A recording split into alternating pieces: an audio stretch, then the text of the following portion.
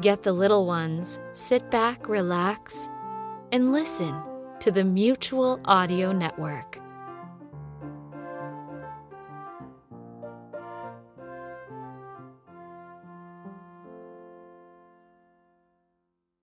The following audio drama is rated G for general audiences.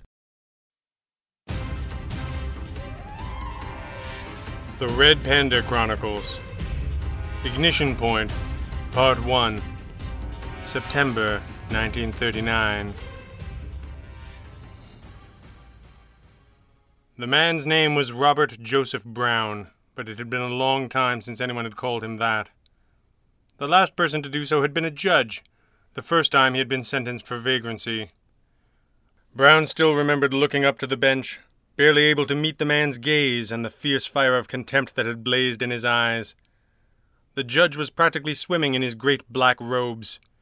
He had been lean and gaunt, more so than Brown himself, though it was not poverty that ate away at him. He had sentenced Brown to 30 days' detention as though he had been giving candy to a deeply unworthy child. That pronouncement was the last time that Robert Joseph Brown had heard his own name spoken, in part because it was the last time he had ever told it to anyone.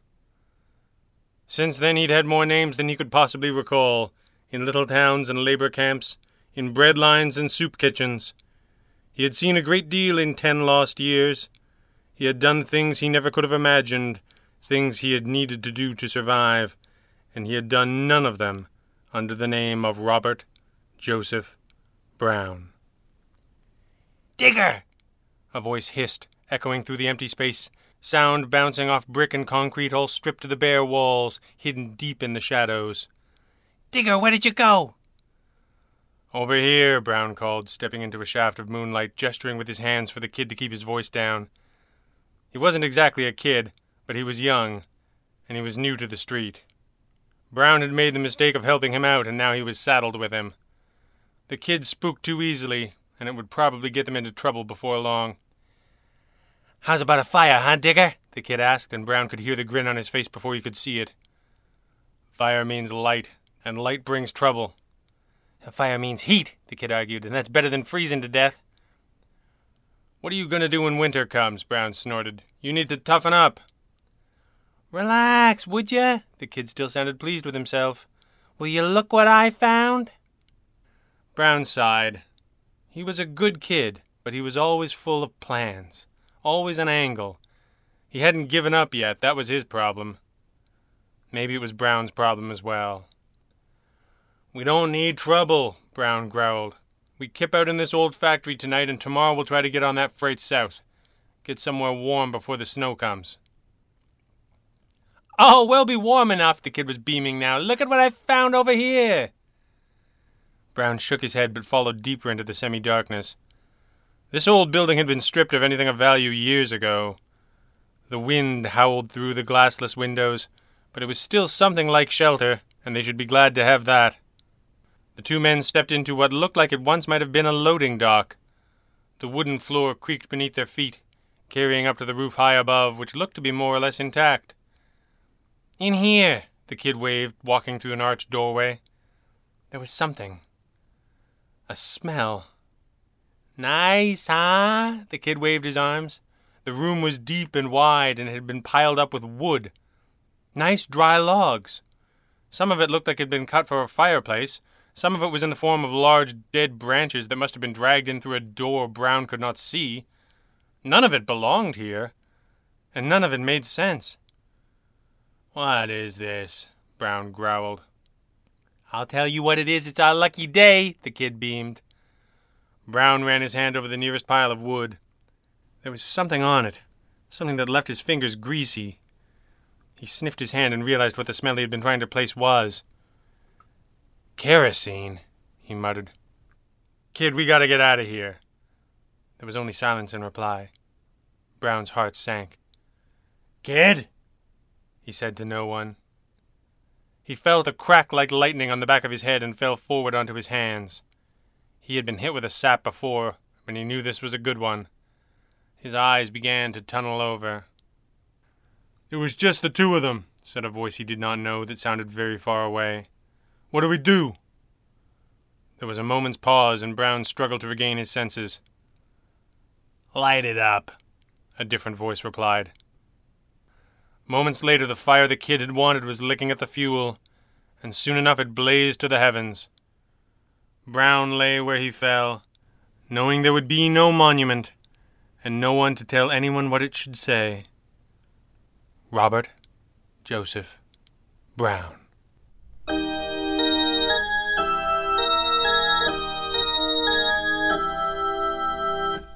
At the breakfast table there was an urgent snapping of newspapers, and it had been going on for quite some time.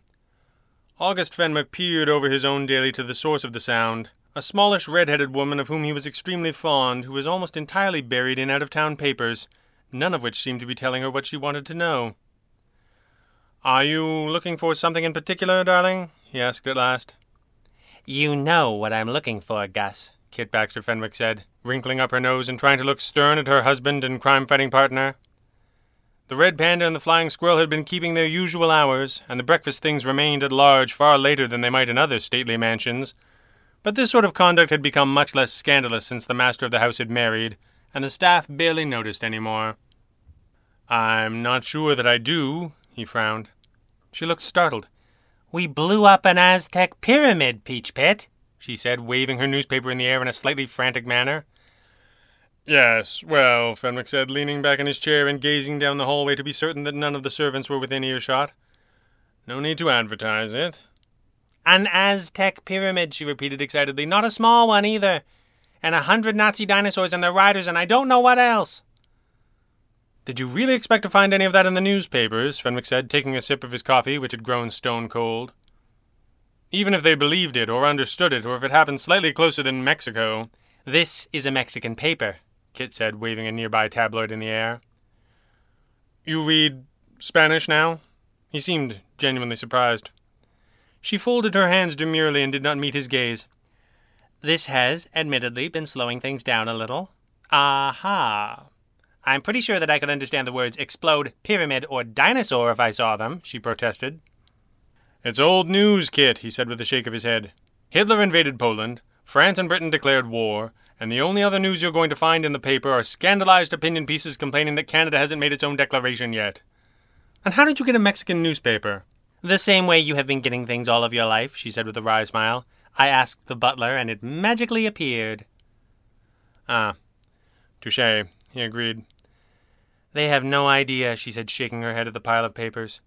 "The only part of this war we might have had a shot at winning is over, and a lot of good people are gone, and they don't even know. They think it's just beginning." August Fenwick's eyes gleamed with an intensity that no one who knew him would recognize. It was the fire and drive of his alter ego, his true self who wore Fenwick like a mask. "The red panda and the flying squirrel only played a small part in the occult war, Kit," he said evenly. "It's a wonder that we were there at the final moments, and even more incredible that we survived it." "Not all of us did," she said quietly. He nodded and said nothing. "Maxwell Falcone seemed to think that whatever came next would be up to us," she said. "I guess I'm trying to get my head around that." He nodded again. "Perhaps I am as well," he agreed with a small gesture to his own newspaper. "War coverage?" she said with a grimace. "Our own private war, I suppose," he said, holding up the page of the Daily Chronicle that read Local Crime. "When all else fails, go back to what you know." He shrugged and jabbed at an article. "Vagrants cause fire, perish in blaze." Kit did not sound at all convinced. "Doesn't sound like much to me." "I imagine it was for the vagrants," he suggested gently, casting aside his smoking jacket and moving with urgency toward the door. "Let's see what we can find out." The day was gray, and the air hung with the promise of a season that was yet to come. Across the city, even those who still had a roof over their heads looked to the sky and shuddered, wondering how long they could wait before placing an order of coal. The last 10 years had made a cynic of many a man, and an early fall would do nothing to change that. A heavy figure in a long coat stumbled over the rough terrain toward the broken and blackened shell of the still-smoking building. The fire crews were gone. The police had been and left like tourists, taken photos of the 2 bodies that had been discovered, and now all of them were gone. Everything was gone, except for a few short sections of brick that had not completely collapsed under the fury of the blaze or the efforts to extinguish it. They still stood, like blackened sentinels which the man in the coat must pass. The ruined factory looked deserted. But he knew better. He staggered up what remained of a set of iron stairs which were warped and twisted by the heat. He puffed and wiped his forehead with his handkerchief. The day was cold, but he was sweating, and with good reason. The ruins rose above him as he neared them, stabbing into the sky like blackened knives.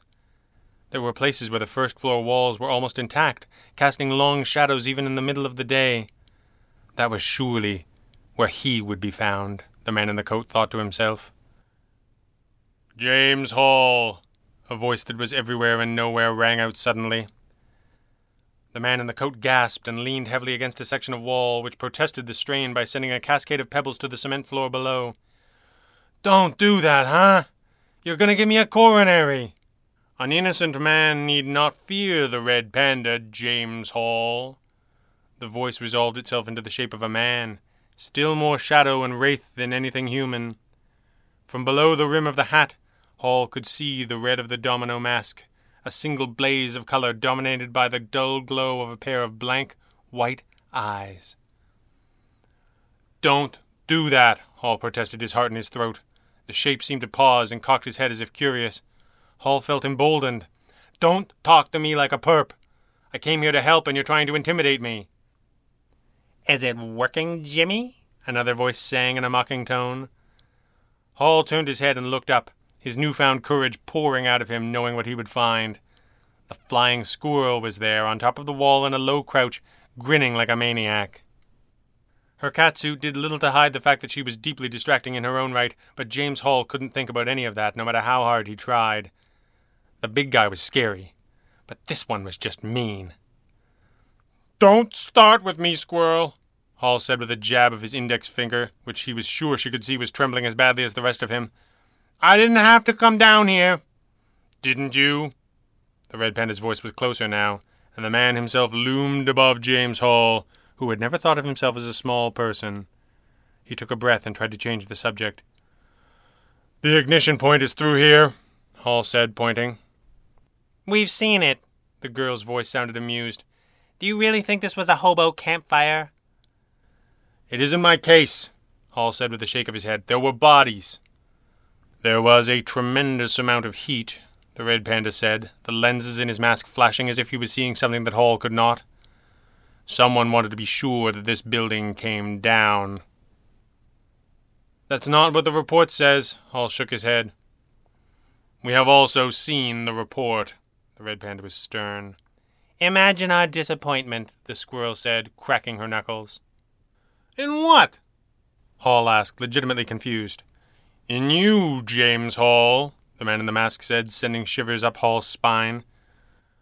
"We allowed you to remain free and to serve as an informant, on the understanding that your days of supporting fraud and arson were behind you. 2 men died here." "2 men who lit the fire that made it happen," Hall protested. "That makes it accidental, not arson, and certainly not an insurance job." "Everyone agrees that the fire was lit in one of the few places in the building without a concrete floor," the girl on the wall was already counting on her fingers, suggesting there was a list coming, and Hall fought to keep himself from interrupting. "There was a massive pile of fuel, enough for a month of campfires or more, and no one is arguing that an accelerant was used to get things started." Hall shrugged. "They weren't smart," he said. "Now they're dead. You'd be surprised how often those things go hand in hand." "The report says the wood was cut into cordwood lengths," the Red Panda growled. "Why would vagrants go to that trouble?" "I never said they cut it. I said they burned it and it burned them." Hall was bolder than before. "I get what you think I did. And you aren't wrong that I did it before. But there's no fraud here. This is not an insurance fire." "How can you be so certain?" the Red Panda asked. "Because this building wasn't insured," Hall said like a magician expecting applause. The 2 masked heroes looked at one another and said nothing. "This was a perfectly salvageable property," the Red Panda seemed baffled. "It was abandoned," Hall pounced.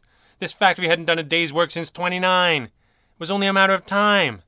This happens every year. It gets cold and folks start looking for a place. Any place. And things like this just happen. I know this fire made the papers because they found 2 bodies, but you gotta believe me, Red Panda, this fire wasn't any different than any of the others. There was a moment of silence as the 2 masked heroes exchanged another look.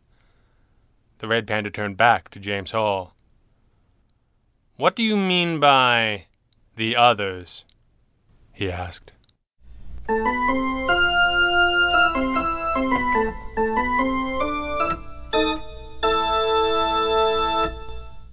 This is Jack Ward, and from every one of us here at the Mutual Audio Network, we wish you, your family, and all your friends safe harbor during these difficult times.